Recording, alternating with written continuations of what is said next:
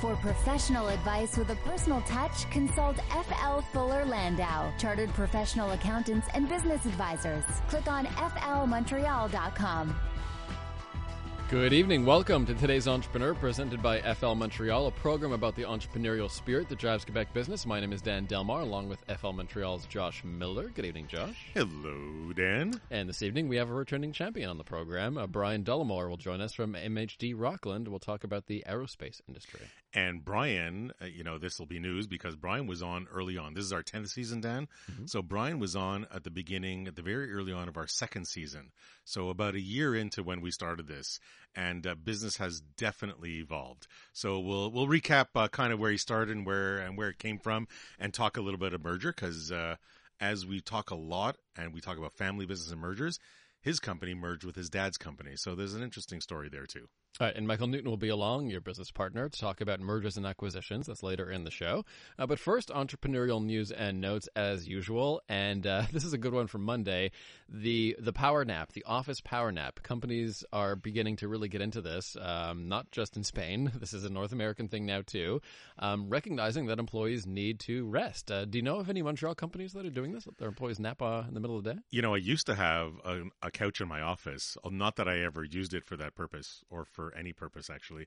But it was there for meetings. I don't necessarily know of a single place. I mean, I've heard of a couple of companies, and they're usually in the tech field that, say you can rest. But those pods specifically, other than having a visual of Google or the intern or internship, that movie that came out, that was done by Sean Levy, I can't say I've known it. I don't know if you've come across anything, Dan. But the reality is, you know what? People, great to rest during the day, and it's probably a more attractive feature. Does it make them more productive? Yes, possible. Does it make them more productive if they decide to say later? Because if you're 9 to 5, are you skipping lunch to take a nap, or are you having lunch and doing a nap? Where do you draw the line necessarily? But if you're trying to differentiate yourself, and I know in the last few weeks, Dan, we've spoken a lot about the workplace and a lot about differentiating yourself and a lot about the lack of talent that's out there and how to draw and attract talent. If this is something that can help you draw and attract talent, and you truly feel it helps your people be productive, well, then go for it. I don't think it's made for everybody. I don't think everybody has a space for it. I don't think everybody wants to pay for the space for it, because if you're a downtown firm, space is at a premium, or downtown company. But if it really suits your environment, then absolutely go for it. This from the Financial Post. Ottawa is, quote, bending over backward to lure foreign tech giants, and some are saying this could be at the expense of some Canadian tech stars. Well, the reality is there's a lot of government money going into attracting companies. Has always been. There's no question about it. The question is, how does it help, or how does it hurt? The top whatever small percentage of Canadian taxpayers pay basically the majority of the government fees and the taxes, and not taxes, but the services that go on. Are they spending more to bring other people? This is something that is not necessarily good for small business necessarily, because they're spending so much on bringing in and attracting big business. There was actually a second article that talked about Quebec and how they're truly trying to attract Ubisoft, and how they're giving money to attract talent, or to give money to foreign companies to say, you know what, here's some money to help you find talent. Well, I got to tell you, Quebec, and let's just focus on Quebec for a second. Quebec has a low unemployment rate. Forgot the word for a second. Unemployment. What a foreign term. Quebec has a relatively low unemployment rate. But even worse is that the unemployment rate in the tech sector, from what I've read over in several articles, is virtually zero. So there is that war on talent that we've been talking about for weeks and months and almost years. There is even a greater war on talent from tech industries. So when the governments are banding together to put in money to attract foreign companies to bring in their money into Quebec, or into Canada for that matter, I think it's great from a bigger perspective. But is it really creating that much more competition from a local? Is it really saying, you know what, Mr. Quebec company, you're struggling to find talent? Yeah, we want to improve the economy as an overall, but we're going to attract foreign companies to come in and even make it worse from a talent acquisition standpoint. Where do you draw the line as to what's good for the economy?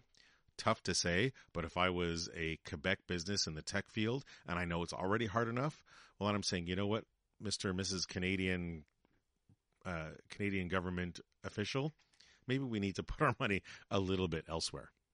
Does the labor shortage, put some of those hot tech sectors in jeopardy, like AI in Montreal, for example? If we're competing with, London and Paris, do we expose ourselves to losing talent to those bigger cities? Without question, there is no doubt, without question, that talent in the tech field and talent in the bigger industries. There's no question it's already being lost. It's already being lost because the markets are much stronger outside of Canada. Canada is a tiny population.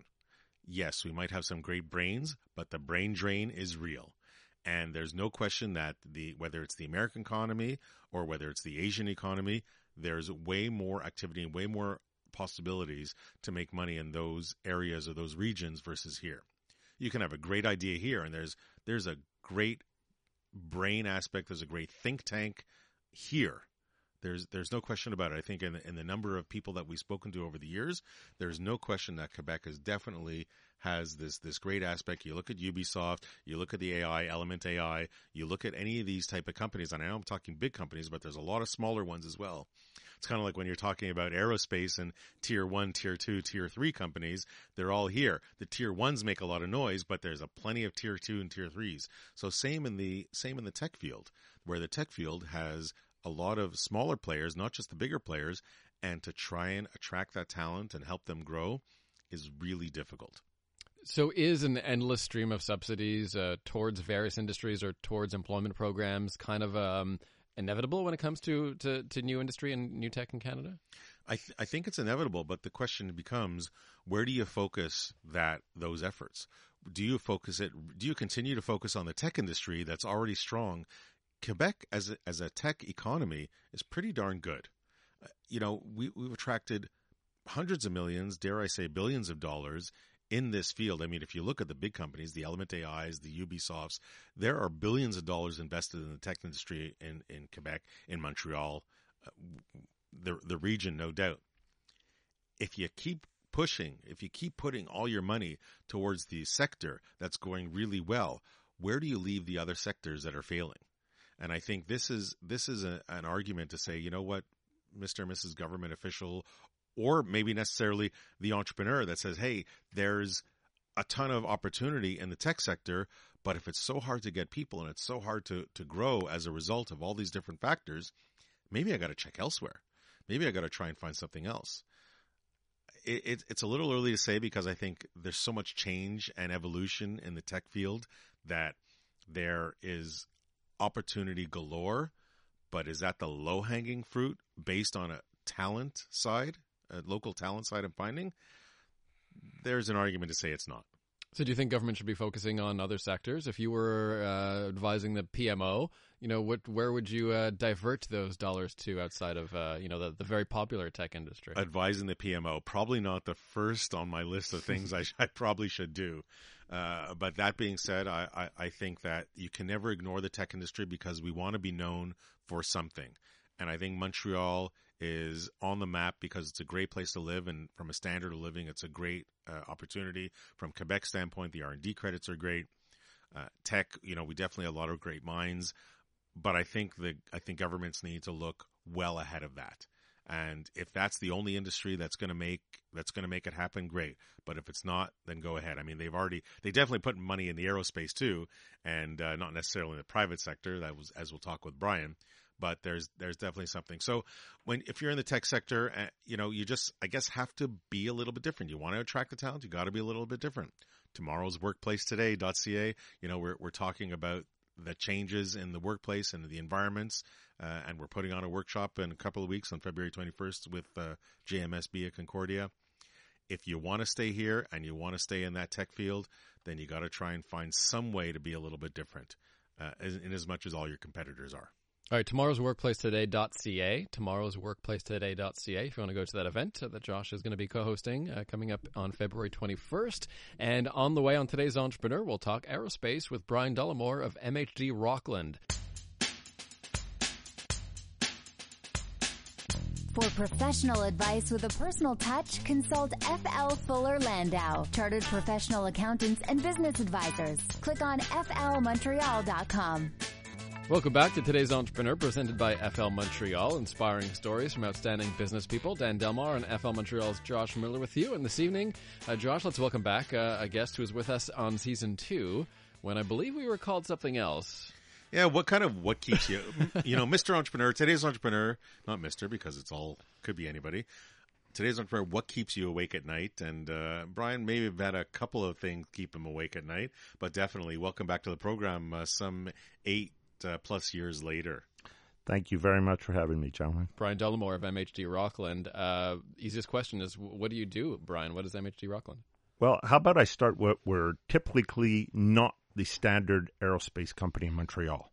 Most people think of aerospace in Montreal as working with Air Canada, Bombardier, or Pratt. We don't do any of that. We're strictly a military aerospace company. So we deal in logistics, spare parts distribution. We house close to 300,000 line items of different parts. So that's our primary business out of Montreal. But like I said, again, it's strictly military aerospace.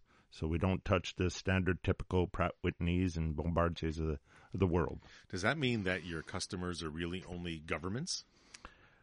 Our end customer is always a government, being a military platform, but we will work with industries, like you mentioned earlier, different tiers. So we'll work with the manufacturer of the aircraft or people that repair the aircraft. So we'll touch that whole spectrum that gets that plane from factory or from the hangar to flying. Now, the origins of MHD-Rockland are somewhat interesting. MHD-Rockland is a function of a merger. Correct. So when did MHD or MHD-Rockland, when did it first exist? Well, as the merged company was in 2010. Now, before that, how did that come about? Okay. Well, it started back in 1980. The short version, because short you really version. only have a minute or two. Okay. 1981, my father started his own aerospace company called called MHD International Aircraft Parts. And I worked with him for many years. Then in 2000, broke off on my own company called Rockland Aerospace. Almost 10 years to the day, we decided to merge both of them together. So in 2010, father and son came back together, created MHD-Rockland. Now, what was the impetus to coming back together? Were you guys competing with each other, or did you really have your own paths? We had our own paths in the beginning, but as certain companies grow, unfortunately, we started crossing paths. Not in a harsh way, but it was discussions. Should we attack this client? How should we go about certain strategies? You were collaborating to some degree. To some degree, correct. And in 2009, we had an opportunity to bid on a very large contract where we needed help. That's where I approached my father about maybe we should do this together. We were successful. We won the contract as Rockland Aerospace. But a few months later, it was decided that maybe it's time for some succession planning on his part, and we decided to merge the two companies. So you're talking about succession planning, and yes, you're both in the military platforms. Where, I guess, there's so much that we can go in this direction, but when you ultimately decided to merge, whether it was for succession reasons, whether it was because it made better sense in the marketplace because you had two platforms that can serve under one brand name versus being confused in the market, what were some of the challenges? Like, what were some of, you go into this, you have really two companies going together. Yes, both are named, both have a Dollimore behind them, but not exactly the same companies.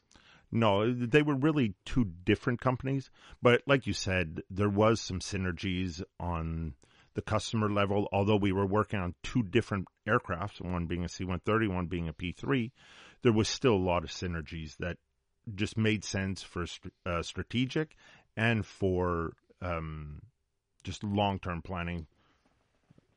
Before you continue, you say C-130 and P-3. Just to give the listener a better understanding, what are those planes? How can they understand what those planes are? Okay. Well, first of all, they're legacy aircraft. They're not your modern-day fighters that you'll see.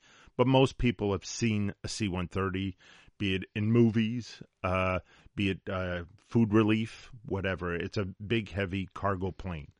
P3, the ones that kind of transport tanks across the world.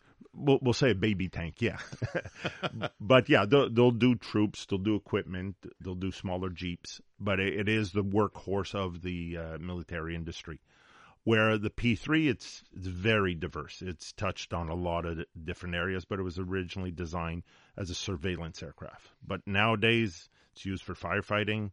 The planes you see flying into hurricanes, measuring the wind speeds, are P3s. Search and rescue. Search and rescue also, yeah. They've touched many areas. How did you get into this very serious business in little old Montreal?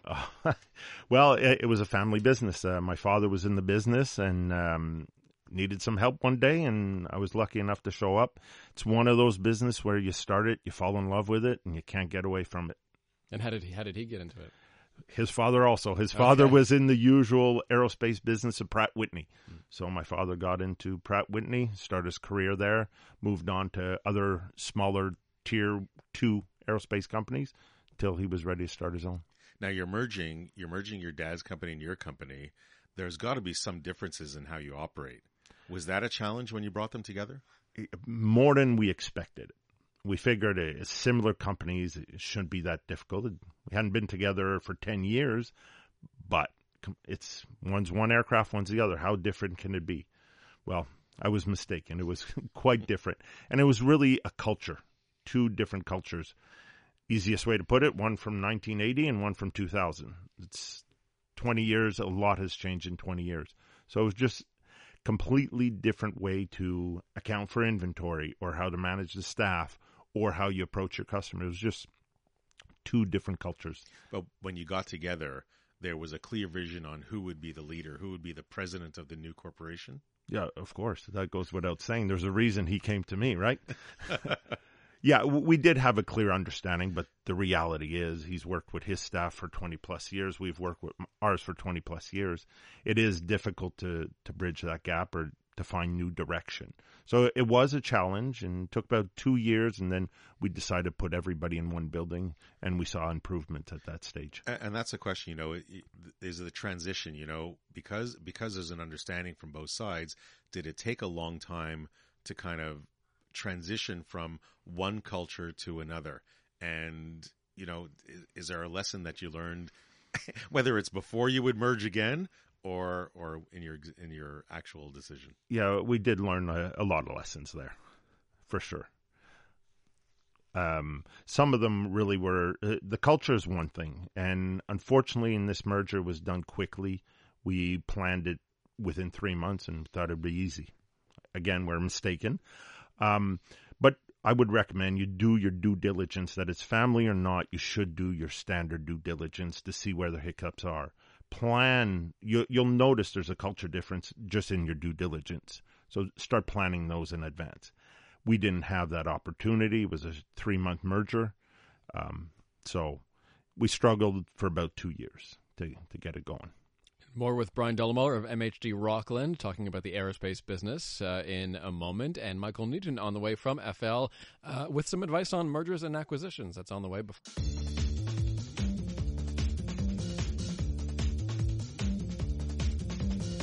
For professional advice with a personal touch, consult FL Fuller Landau, Chartered Professional Accountants and Business Advisors. Click on flmontreal.com. Welcome back to Today's Entrepreneur, presented by FL Montreal, a program about the entrepreneurial spirit that drives Quebec business. Dan Delmar and FL's Josh Miller with you. And this evening, we're welcoming back a returning champion to the program. Bryan Dollimore from MHD-Rockland was with us during Season 2 when we were called What Keeps You Up at Night. Went through a little bit of a rebranding, and Bryan went through some changes as well, a merger with his father's company to make it now MHD-Rockland. And Josh, we're talking about the aerospace industry and about the tough task of recruiting as well. It is, and there's no question, human resources and talent. We were talking about this at the top of the hour, talent and the lockdown. We were talking about the tech field, but really it applies in many different industries. So I guess I'll turn to Bryan and ask you, Bryan, over all the years that, and not just since the merger, but since you started your own in 2000, has the search for talent been a struggle? I wouldn't say it's always been a struggle. Search for talent. We're lucky in the Montreal area. We have great talent, as you mentioned earlier. It's been in the last 3 years where we've been struggling a little bit to find people from basic jobs to a more senior level. All aspects of the business have been suffering. The tech side, we've suffered. We've lost 2 of our tech people, 2 headhunters to the tech industry, like you were talking about earlier. But we're struggling at the moment. We are looking. We have 5 positions, maybe 6 right now to fill just in Montreal. And we're going through the interview process as we speak. But it's been a challenge, and it's unfortunate because we do have the opportunities, but it's finding the right people and the right fit is a big thing for us. We've been talking about ways to attract talent. Like, I don't know if you're doing anything different, and maybe you can kind of explain your culture in a moment, but are you doing anything differently to attract talent? Are you looking to maybe show your environment, your positive environment, a little bit more online so that people know what they're getting into? Talent can look for that greater or better environment? It's definitely something we're looking at a little more now since we've been struggling. We have revised our ad. Since then, we've had a lot more feedback, which is a positive. But I think we need to do a little more to describe our environment. And if I can touch on that a little bit, our environment really is, I won't say it's a flex environment, but it's a give and take environment in the company. We do offer a few benefits that a lot of other companies don't. One on that give and take I was talking about. Also, we have a corporate gym. So that's a big thing for a lot of people. We're located on the west end of the West Island, which avoids a lot of traffic for a lot of people. So that's the light rail's coming there soon. Yeah, it's going to be right around the corner. Couple of years, give or take. Well, I don't know. Hopefully. Do you have any napping areas? We were talking about that at the top of the program. No, we're not there yet. We're at the give and take stage, but not at the napping yet. No bouncy balls for us millennials? No, but it's something we can look at. We can talk about it. A chair ball or something like that. When you're talking about you mentioned some of your tech guys left. There is definitely a technology aspect to your business. There's got to be an ERP. You mentioned at the top of the show that you have 300,000 line items. How do you deal with that? Is that an ERP issue? How did you find your ERP? How is it working with it? Do you evolve? What's your sentiment for that? Well, nowadays we're pretty well set. Things are working well, but we had to grow into it. We started with a somewhat tailor-made ERP, which worked to a certain extent, but at one stage it just can't keep up. The merger was a big help when it came to the ERP because my father's company had a very good system, which was aerospace-driven and supported by a few local companies also, which was nice. Those companies struggled also and had to go through mergers and acquisitions to get to the stage they are now. Sometimes those mergers and acquisitions, the small ERP gets lost in the system. We were lucky where ours grew, and it has the support from the parent company. So it's been a huge benefit to us. And you mentioned, I know we're switching gears a lot, but I keep coming back to these 300,000 line items. How do you manage your inventory? One at a time. Everything is in the system. The ERP, like I said, is aerospace driven, so it understands the uniqueness of our product and the information that has to get put in the system. But like I said, you can look up a part number. It'll give you everything. We've graduated to entering photos of each part now, the dimensions of the part. So eventually that may become an online presence, but at the moment it's internal. And we didn't really discuss the fact that you are rather international in your business because you are selling throughout the world, but you do have space and you do have entities throughout the world. Do your subsidiaries also have access to the same systems? Your ERP really kind of global throughout? Yes. Since I was here last time, we've expanded a little bit. We have 2 offices in the U.S. now, one in New Zealand and one in Australia. But everybody works from one central system, which is housed at our facility in Montreal. So everybody sees everything real time. Now, given that, I guess, we only have a couple of minutes left. So you've been around, the company's been around for decades. What's next? What's the current project? Well, we've just started a few new ones. Like I said at the beginning, we're really logistics, spare parts, aerospace. But 2 years ago, we decided it was time to start repairing our own parts. So we started our own repair station in our facility in Montreal. And also this year, we jumped into a whole new project, which is we acquired some aircraft from the Australian government to do pilot training. Purchasing aircraft has got to cost a ton of money, no doubt. You had financing that you had to have support with. Quickly, if you can sum it up in just a few words, how was your borrowing experience? Let's just say could have been better. All in all, considering what we were doing, it was something new for us, for the banks. It required patience, understanding, a lot of back and forth. In the end, it all worked out. I have to say the banks were fantastic. They pulled together in the end. The project changed quite a lot, and they pulled off something in 3 weeks that should have taken 3 months. So on that note, I have to say it was great, but it came with its own difficulties in the beginning. You had to work with a bunch of professionals along the way? Always. They're my greatest asset. After staff, of course. At least he didn't say his greatest expense.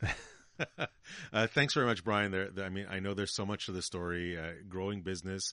You've come here after 8 years with some great stories. We've only touched the surface again, but thanks very much for being here. And I know there's, part of that we didn't delve into very much is that merger and acquisition, is that family business, two businesses that put together that I think we're going to explore in just a moment further with Mike Newton. Okay, Mike on M&A plus Bryan's one piece of advice for today's entrepreneur that's on the way.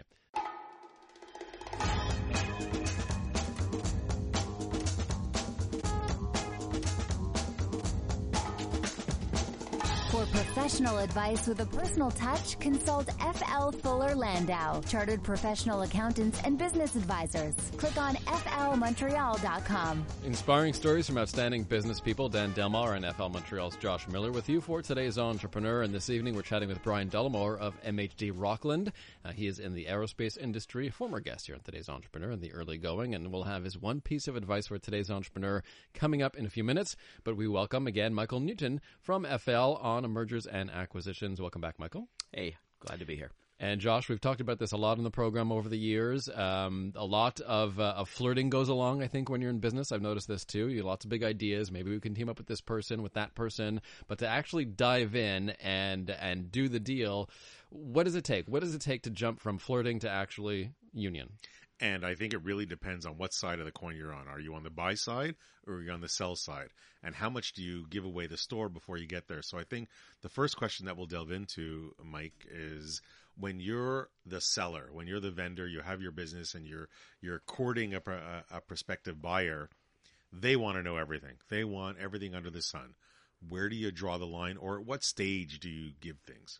So there's various stages and milestones along the way. There's the initial dating prospect where, you talk, you kind of give away a little bit. You give away something in order to get something in return. So you're playing that, you play the game to get to the LOI stage. So the letter of intent stage where a buyer actually is showing interest more than, hey, how are you? What's going on? The LOI is a negotiated document that can be pretty heavy at the end of the day in order to get to that stage. That LOI is usually subject to two things, which is financing and due diligence. And the due diligence process is when the buyer really starts to do his homework and starts to look. Now, the more he can get from the seller before the LOI, the more he knows where to go with his LOI. I have to tell you that as a seller, I'm not a big fan of giving away too much without trying to get some money down, because I believe in corporate espionage and I'm a little paranoid. So I think everybody out there is looking. I will try and qualify a buyer to see if there's somebody in the industry, to see if there is some indication. But I think that you do have to really look at whether you get some money up front. A lot of people will try and negotiate it out. Buyers will negotiate it out. But I'm not too happy to let you start looking at information if I don't think you're serious. No question about it. And I would say it's not always easy to actually get a deposit. And even if they're serious, it's sometimes, well, I'm going to pay my professionals, you pay yours. That's really our sense of deposit. But how far you go are there things that you absolutely would, that an entrepreneur might be enticed to give, but absolutely should never give even before getting an LOI? Well, I think there's two ways to look at it. First of all, am I for sale? So the question is, if I've been courting, if I've been looking for a buyer, I'm going to take a very different approach. Same as when you go to sell your house, right? If I'm on the market to sell my house, I've got a real estate agent, I'm going to look, and somebody, there's a little bit of information that needs to entice you to come talk to me. If somebody knocks on my door and says, hey, I'd like to buy your business, it's a whole different game. Okay, so you've got to qualify that buyer. You've got to look where you're going. Is there certain things? Yeah, you don't give away client lists. You don't give away recipes or trade secrets. You don't give away employee lists. I mean, at the end of the day, there are certain things that you have to make sure that until you've got a signed LOI and you're pretty comfortable that they're doing their homework properly, you're not getting that up front. Do you have any tricks for determining whether or not the buyer is serious or if they're just trying to scope you out and get in some information? Money talks, baby. Money talks. Yeah, no doubt. If I can get them to put money down in a significant amount that's either non-refundable or refundable only on a few conditions, I've got somebody who's very serious. The other option as well is, like I said, you qualify that buyer. You do some homework. You do some due diligence on the buyer. Is this somebody that runs around town looking to buy things? Is this somebody who has a history of, there's ways to talk to people and find out what's going on in order to see if that buyer is somebody who's A, serious, and or B, legitimate and somebody you want to get in bed with, because the whole transaction is not a week long. I mean, this could be months and months of time together, and if you can't stand them, then you better make sure that there's an awful lot of money on the table. And what some people don't realize, but we definitely do in the room, is Montreal is a small town. So if there's some activity or there's something going on, some way, shape, or form, you'll probably find it out. Yeah, this is where your professionals come in at the end of the day. So your bankers, your lawyers, your accountants, your financial advisors on the selling side. If somebody comes to you, reach out, find out, see if they can do a little bit of homework. They have this thing called Google, which surprisingly you can get a lot of information on a buyer available. You can, there's some less kosher tricks as well, but no doubt that at the end of the day, you want to make sure that the buyer qualifies. Now, in Brian's case, as we were talking about before, it was a father and son merging. And there, as Brian pointed out early on, even before the half hour, culture plays an aspect. So when you're merging two businesses, when you're looking for an acquisition, how much does culture come into play? And maybe it depends on the type of businesses that are in play, but how much, and how could you even, what's the challenge in even finding out how that culture works? Well, I think the first thing you have to do is take a step back and figure out, why are you doing a deal? Okay, why are you either selling, or why is somebody going to buy, or why are you buying somebody? Because at the end of the day, you're either buying for people, you're buying for product, you're buying for recipes, you're buying for culture.